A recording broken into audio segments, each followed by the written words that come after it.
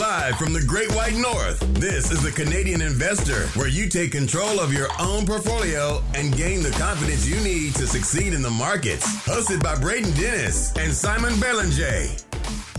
The Canadian Investor Pod. Today is Saturday, January 9th. Simon, this is our first weekend recording in the history of this podcast, I think, by the way. So... yeah, I think so. Unless we did it once in the very first episodes, but if not, yeah, it would be our first or second one. Yeah.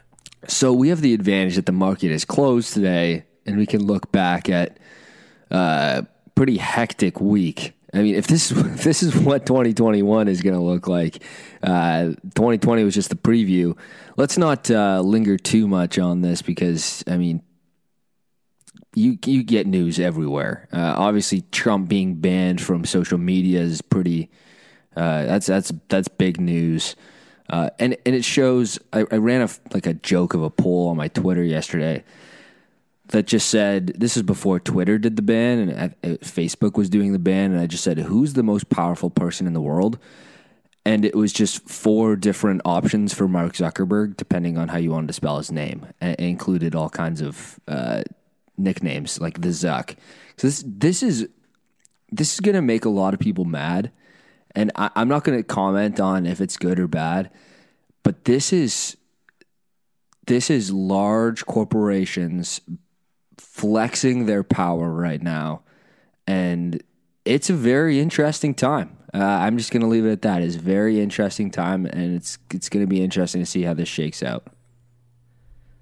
Yeah. I would not have liked to be in the shoes of Mark Zuckerberg or Jack Dorsey for Twitter. Probably not easy to make those decisions knowing that there's going to be backlash, whatever they do. I think Dorsey was already getting a lot of flack with the labeled tweets that he was doing for Trump. But this week, I guess, with the incitement to violence that Trump did in those videos and his tweets, I guess he didn't really leave them a lot of choice of making those decisions. I know Zuckerberg said that they'll review the decision after Trump is out of office, but we'll see whether it just kind of continues then or not. Right. Yeah. It's wild stuff, but I mean, you're right. No matter what they do, people are going to have their opinion one way or another. So that's the state of what we're living in right now. So let's not talk too much about news because it is the weekend. But Simon, it is January 9th, and your bold predictions that were so beyond bold, they're almost true.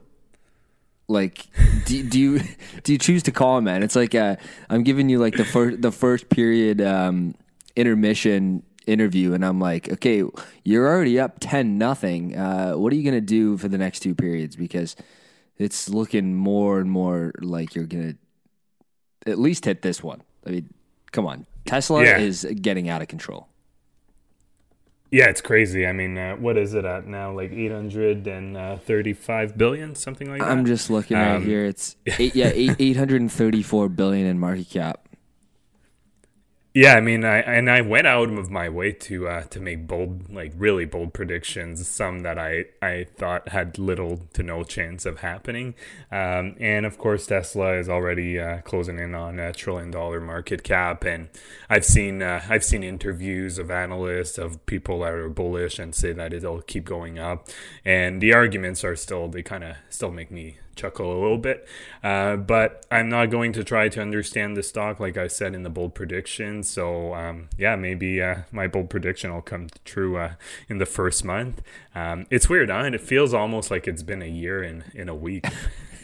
Honestly, yeah. I'm looking here. So Facebook is a 762 billion in market cap business right now.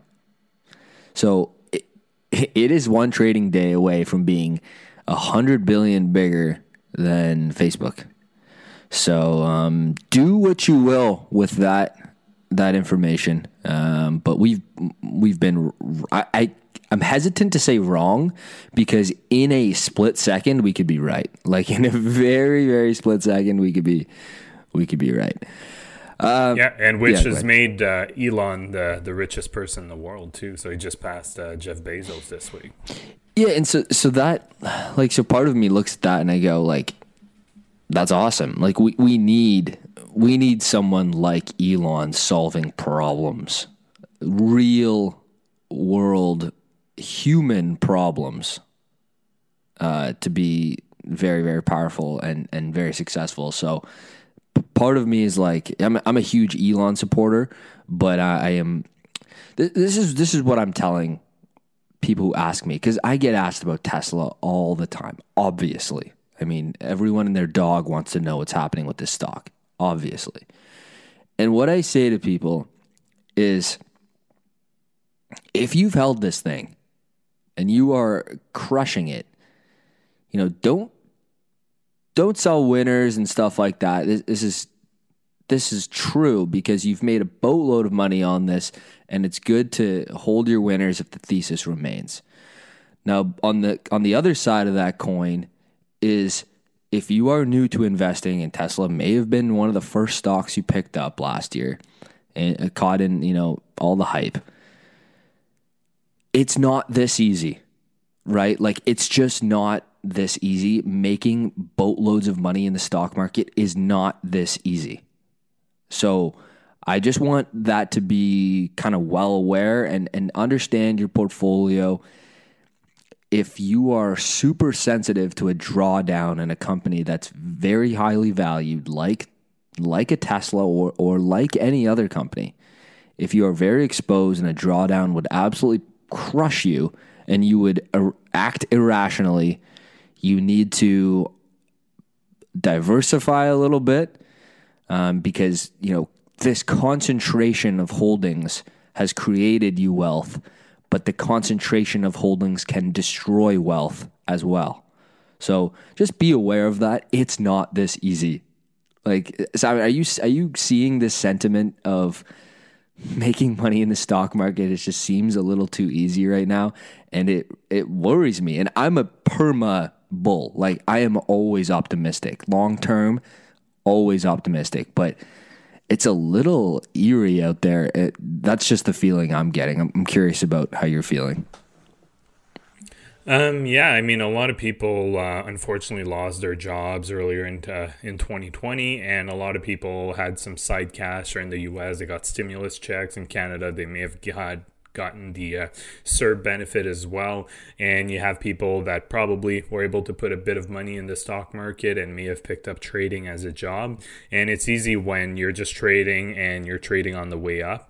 But once things start going down, especially if you're using leverage, it can be really dangerous. So I think that there's a lot of people that have a false sense of security right now.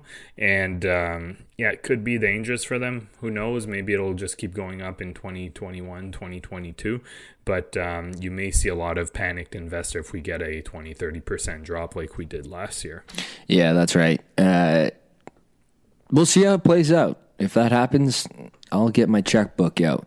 Okay, so we're going to talk, we're going to have a little bit of a macro session here. Simon's going to give you a brief lowdown on inflation and how the Gov actually calculates their fancy inflation number. Because there's lots of discussion around macro and currencies lately with the rise of crypto that we've seen. So, Simon, you want to give us just a lowdown on inflation and their imaginary CPI index? Yeah, so the CPI, so Consumer Price Index, you'll see that's the most common measure used by the government for calculating inflation. So what is CPI? How does it impact you? Well, CPI, I mean, I guess it's an okay measure to measure the increase in prices, so the inflation for the economy as a whole. The problem with that, there's a lot of issues with CPI and how it's not necessarily not necessarily reflective of everyday life. So first of all, it measures the increase in prices based on a basket of goods and services. So that basket of goods and services will have different weightings depending on if it is, for example, the food basket or services, or there's all different types of baskets that they do calculate. Housing as well does have a pretty high weighting. It's released on a monthly basis. It does not include everything. So that's really important because the government kind of decides what they include in that. So it does not include things such as the increase in assets and government expenditures. And increase in assets, that's really important because assets, we're talking here about stocks and bonds. And people may think, okay, well, that's not my everyday spending. Well, maybe not, but at the same time, assets, I mean, if we're seeing inflation go way and way up, well, it's not out of the realm of possibility that assets will keep going up as well. So we see these crazy multiples. Well, it's possible that this just stays constant because there's so much money being put in the economy right now. So that's something that is not captured by the CPI. And what's really important for you to know on an individual basis, it may not represent true inflation. Well, it won't represent true inflation for you as an individual. So if you really want to see how your buying power is being eroded over time, you should really keep track of your budget and kind of look at it on a quarterly, monthly, yearly basis. Doesn't really matter, but just to see how, based on what you eat, based on your spending patterns, how much more it's costing you every month, every quarter, every year. So that will really give you a better indication of the true inflation for you and how the increase in goods really impact you on a day-to-day basis. Because one of the things calculated in the CPI is, the price of airline tickets. Well, I don't know about you, Braden, but I think a lot of people aren't traveling right now, so that's not really useful for them on an individual basis. The CPI is used for a lot of pensions are indexed, so they will be used to increase the pension year over year. So that's one of the numbers they use. But again, if your pension is increased by 2% because of CPI increases by 2% based on the government calculation, but your personal expenses actually increase by 6 or 7%, well, I mean, what good is that 2% increase? You're still losing that purchasing power. And to me, it's one of the most important things to keep in mind when you're investing, because the whole point of investing is making sure that you grow your wealth, but you increase your buying power over time, or at least don't lose it. And it really makes, right now in the current environment, investing in things like bonds or government treasuries not very attractive at all. I wouldn't be surprised the next 2, 3, 4, 5 years, as there's more money coming in the economy because of all these stimulus packages, that, inflation that of 5 to 10% may not be something that is that far-fetched, and that could really have big impacts on everyone. And I had you remember that tweet, Braden, that I did? I just kind of tweeted to see what people were what their financial goals were for 2021. Yeah, remember that tweet I did? That's right.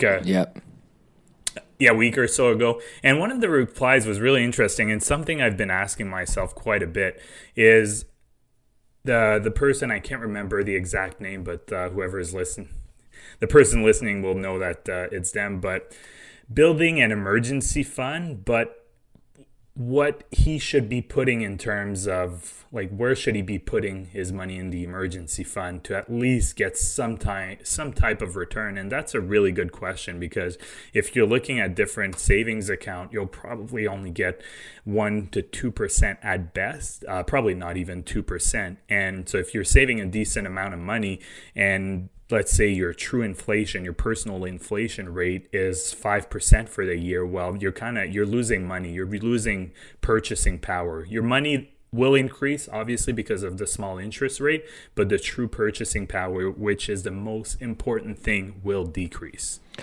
That's a really good question, and you bring up a good point, because the spark note, or the one-liner for what you've described, is the Gov can pick and choose what gets put into the CPI, and then they can meet their little 2% inflation quota, and that's great.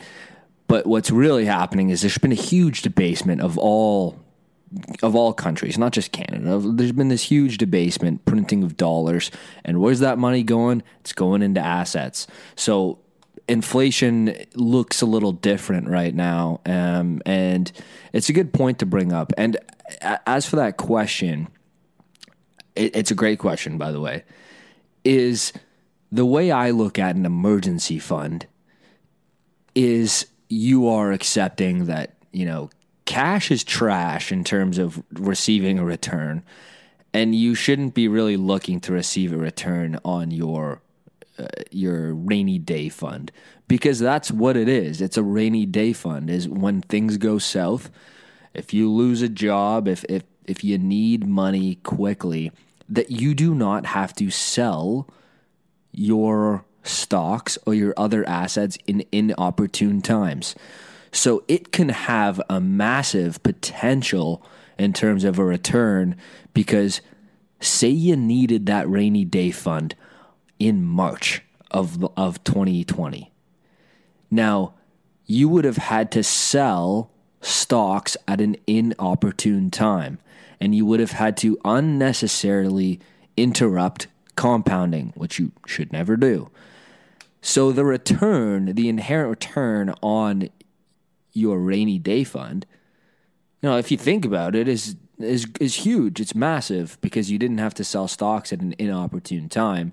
And if you were awake for the last couple months, the stock market rallied in a major way and reached all-time highs. So the way I look at a rainy day fund is, don't worry about, the cash is trash. I get it. You're not getting a return on it. They're debasing the dollar like nuts, and you're like, I don't want to own this. The way I look at it is, it's a rainy day fund, and it should be treated as such. Do you have anything to add to that, Simon? Yeah, that's a great way to look at it. And ultimately, I'm not sure we have a perfect answer for that question too, because the money, like Braden said, it will keep getting devalued. But again, just that the fact that you're not forced to sell something if you need the money has a lot of value in itself.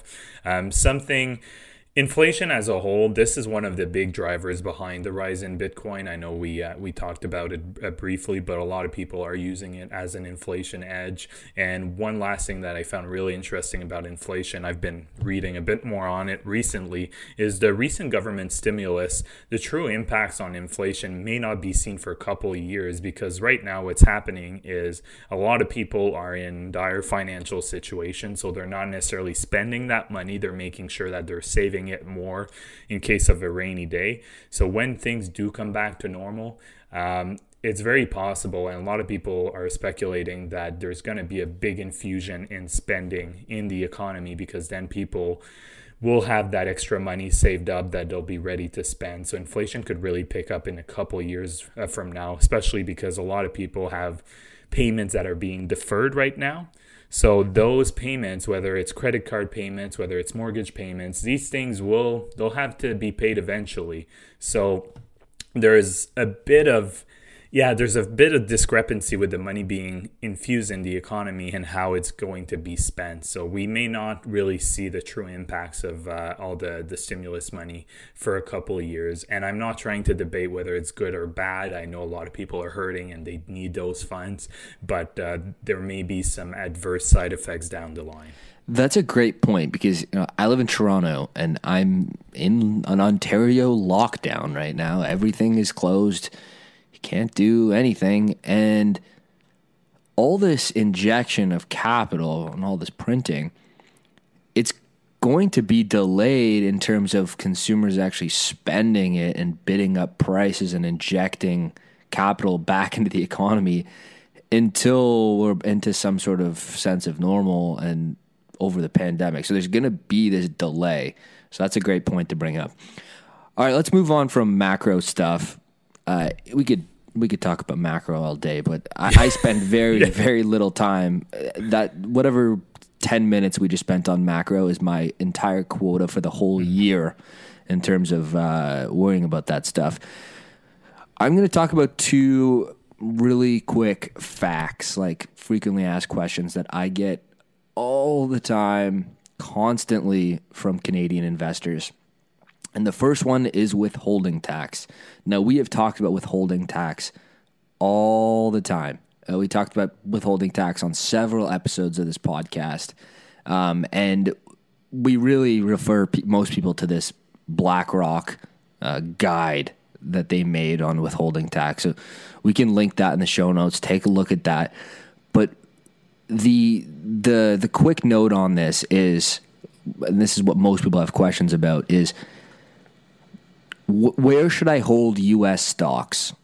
And I say, you should hold them in your RSP unless they don't pay a dividend or pay a small dividend. Your TFSA is fine.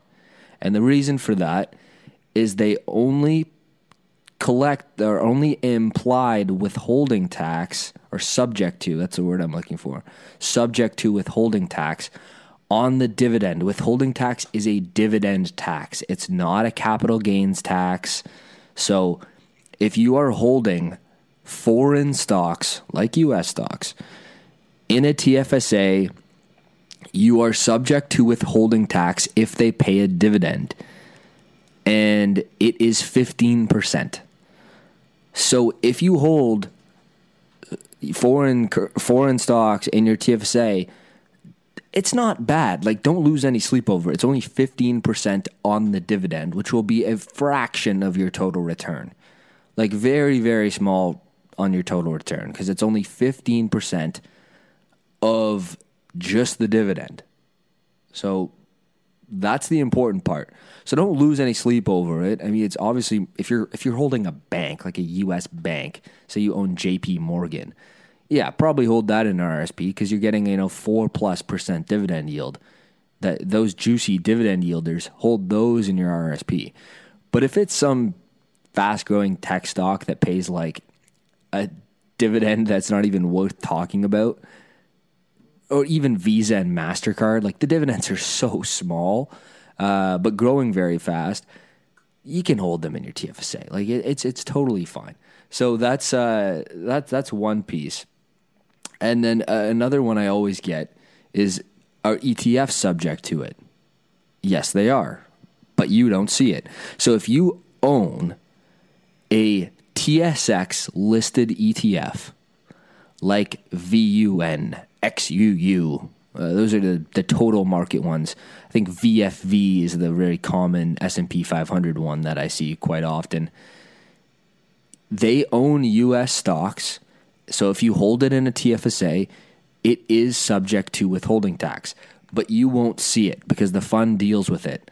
So say it pays a 1.5% dividend yield, this massive index fund that might hold thousands of different U.S. stocks. You are subject to the withholding tax, but the ETF will deal with it. So say it pays a 1.5% yield. You might actually get like a 1.4% yield. That's what it'll actually show on the prospectus as well. So that dividend yield you see on the entire fund on the prospectus, that's what you're going to get. You don't have to worry about withholding tax on top of that because they're already factoring that in there for you. So you don't see it. But just because you don't see it doesn't mean you're not paying for it. So that's something to consider. But again, let me just reiterate for people who are unfamiliar with withholding tax. It is just a tax on the dividend of foreign securities, just on the dividend. Once you understand that, it's a piece of cake. So that's withholding tax in a nutshell. Let's move on to another question that I get all the time, which is, what is free cash flow? Simon, we should have like a drinking game of how many times we say free cash flow in a podcast, and we'd have a good time. So there's many ways to calculate it, and you get to the same number. The one I look at it, the way I look at it is, I start at the top of the income statement with at the top of the cash flow statement with net income, which, by the way, is the bottom of the income statement. So you see how these things connect? So the bottom of the income statement is net income, and the top of the cash flow statement is net income. Now, what free cash flow is trying to accomplish is account for all of the non-cash measures and get them out of there. And the reason for why that's important is there's all kinds of funky accounting that you can do to adjust net income. And free cash flow helps solve the problem of removing that. Like what we talked about with the real estate companies, net income is not a useful measure. Adjusted funds from operation, which is a cash measure, is very useful. Net income, not. So what it does is it adds back these charges like depreciation, amortization. It adjusts for interest expenses. They adjust for changes in the balance sheet in terms of like current assets, which will tell you how much, like the change in cash on the balance sheet. They're going to, take away CapEx expenditures, and that gives you back that free cash flow. And the reason why that's important is capital expenditures matter. Like those things actually matter in terms of what it costs to run the business. So a company that's capital light and has less capital expenditures is going to produce more free cash flow. So that's why people like tech businesses, because the gross margins are incredible and they're capital light. That's like why a lot of people really like investing in tech. So that's why free cash flow is very important. It matters. Stratosphere, when you go on there, you do the company search, and free cash flow is listed as a line item, and you can graph it. So you don't have to calculate it on your by yourself, because not every single cash flow statement has free cash flow written out as a line item. But it's very important, and a lot of people have adjusted their models to change away from traditional earnings per share to free cash flow or free cash flow per share. So that's a real lowdown on it, but really what they're doing is they're taking net income and they're adjusting for these cash measures, and then also with capital expenditures. We need to see that too. So that's free cash flow. Did I miss anything, Simon? No, that's good. I mean, it's really, to me, it's a really good indicator to see how really the company is profitable. The income statement, don't get me wrong, is really important. There's a lot of good information there, but something too that you won't see that often, but you'll see fairly, once in a while, is when a company has goodwill on the balance sheet and they want to write it off. They write it off as an expense on the income statement, but that has no bearing on the free cash flow. So that's why it can really skew the numbers. And another one that you'll see, especially for tech businesses on the income statement, is you'll see stock-based compensation, which may make a tech company look like it's not profitable, but then when you look at the free cash flow, they're really pumping free cash flow like, hand over fist. And that can definitely skew things. Obviously, stock-based compensation is important because the more there is, the more you're diluted. So you have to definitely keep that in mind. But those are just examples. And I've ranted about REITs before, where you should really not use the income statement. You should really be using funds from operation, which is slightly different than free cash flow, but very similar in a lot of the ways, because you're really looking at the money coming in and those non-cash items for REITs that are huge in terms of depreciation and amortization. But no, aside from that, I think that's a really good lowdown.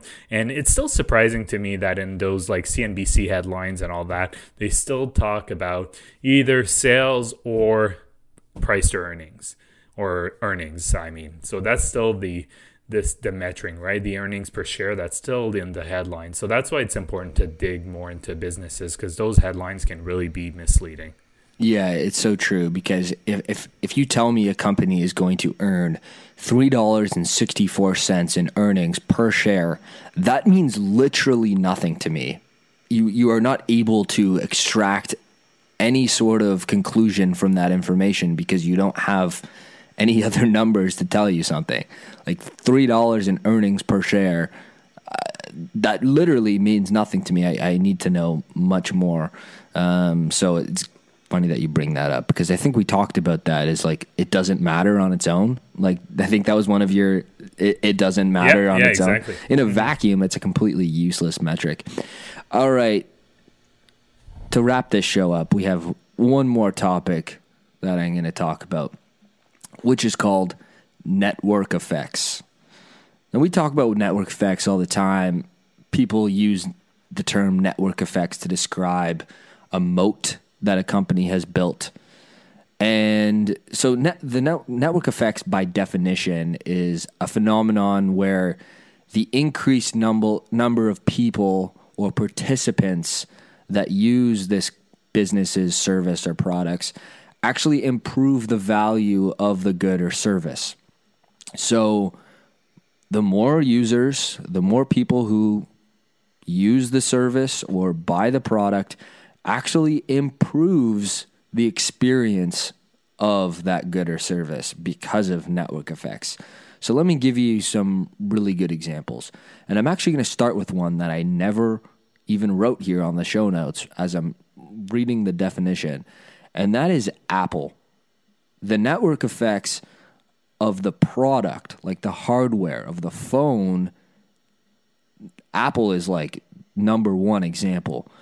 People buy Apple iPhones because they want the iMessage, because all their friends are on the iMessage. And if you're not on iMessage, you have to use a different means of communication in terms of like being in a group chat. You have to go use a Facebook product like WhatsApp or Messenger, where if everyone's on the iPhone, then they can use the fancy blue bubbles.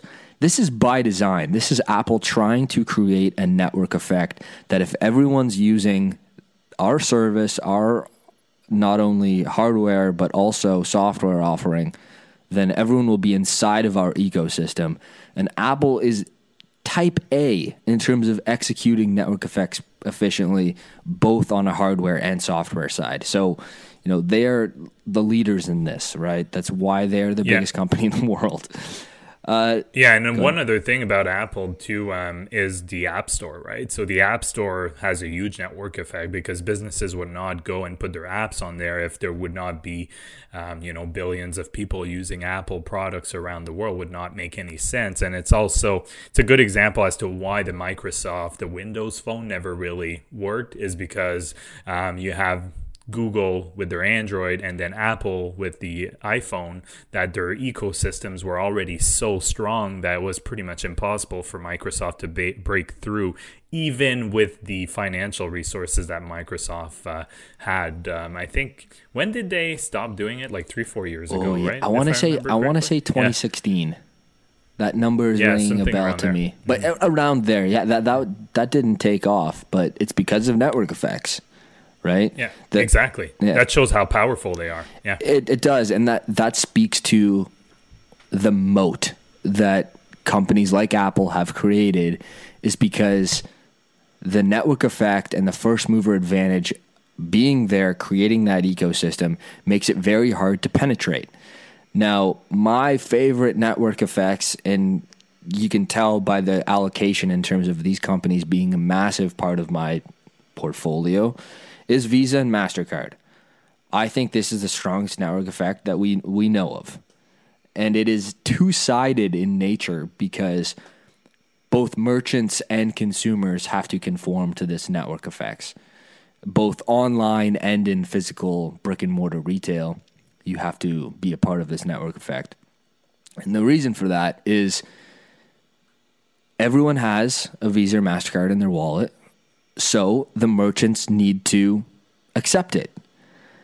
And you can't just come out with a new card because, well, who accepts it? And you can't just go to the merchants and say, hey, Simon, I got this new awesome tech. It's great. It runs on these rails. That's what people call the Visa and MasterCard. They call them the rails. It runs on these rails. And you say, but Braden, no one has that card on them, or no one's signed up for that card. So who's gonna give me their money? So it's this two-sided network effect where if you don't have the card, no one takes it. And if you don't take it, no one's going to have the card. And it's really, really powerful. And that's why Visa and MasterCard will continue to take market share of cash. And in my opinion, are the most impossible to disrupt if we are still using fiat currencies. If we are still using fiat currencies, I think it is the most impossible business to disrupt because the rails and the network effect, the infrastructure, it's too strong. It's a value chain phenomenon, in my opinion, and that's why these businesses are one in a kind and incredible. A couple other network effects I'll talk about really quick.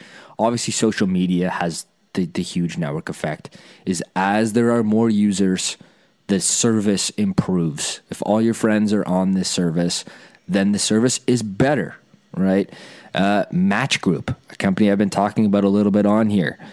You know, who wants to own Tinder in their portfolio? But hey, this is a pretty strong network effect, and they're the highest grossing app on the App Store. So maybe one to add to your watch list. Very strong network effect. And then we talked a little bit earlier, like Amazon. Obviously, the merchants being on there to sell their stuff. If you want to find consumers, you go there. But one that I think you might still own, is a network effect forming, like Etsy. You know, that is one in the making right now, right? Are you still holding that? Yeah, I still have Etsy. And the interesting thing about Etsy is a few years ago, Amazon actually tried to get into the craft good markets, and they've pretty much dropped that since then. So it shows you that how powerful Etsy was and how loyal their merchants, but also their consumers are. If you're able to fight off Amazon, I think you'll be doing well in the future going forward. Yeah, no kidding, right? That's been a really successful e-commerce play, and they are moat making right now. I mean, it's not a small company. What is it, 30, 40 billion in market cap? I'd have to... Yeah, around there. Yeah. Mm-hmm. So it's not a... And it's really easy to use too. You don't even need to create an account. You can buy as guests. I've used it for a few gifts during the holidays too, and I got my things. It took a bit more time shipping because I bought from the US, although I was trying to buy a bit more local. But that's one of the other things that's so good with them is you can actually have the option to buy from your local area too. So yeah, I've used it too and bought things from Canadians in BC and Ontario, and I like it, man. It's cool, and people sell cool things. And if you have a hobby and you want to sell these crafty goods, where are you going? You're going to Etsy. So they're already creating a strong brand foothold, but also developing one of these network effects that we've been talking about. Network effects is part of the Stratosphere score. I look at every company that's in the database and I evaluate if they have network effects. If they have network effects, they get extra points, and that is a qualitative measure that goes into the Stratosphere score. So if you haven't checked out what make up top picks, and network effects is part of that, go to getstockmarket.com. GET stockmarket.com. It'll bring you right there. Trial is completely free. We will see you guys next week, guys. Stay safe out there. And by the way, if you are new to the stock market, it is not this easy. Take care, guys. Bye-bye. The Canadian Investor is not to be taken as investment advice. Braden or Simon may own securities mentioned on this podcast. Always make sure to do your own research and due diligence before making investment decisions.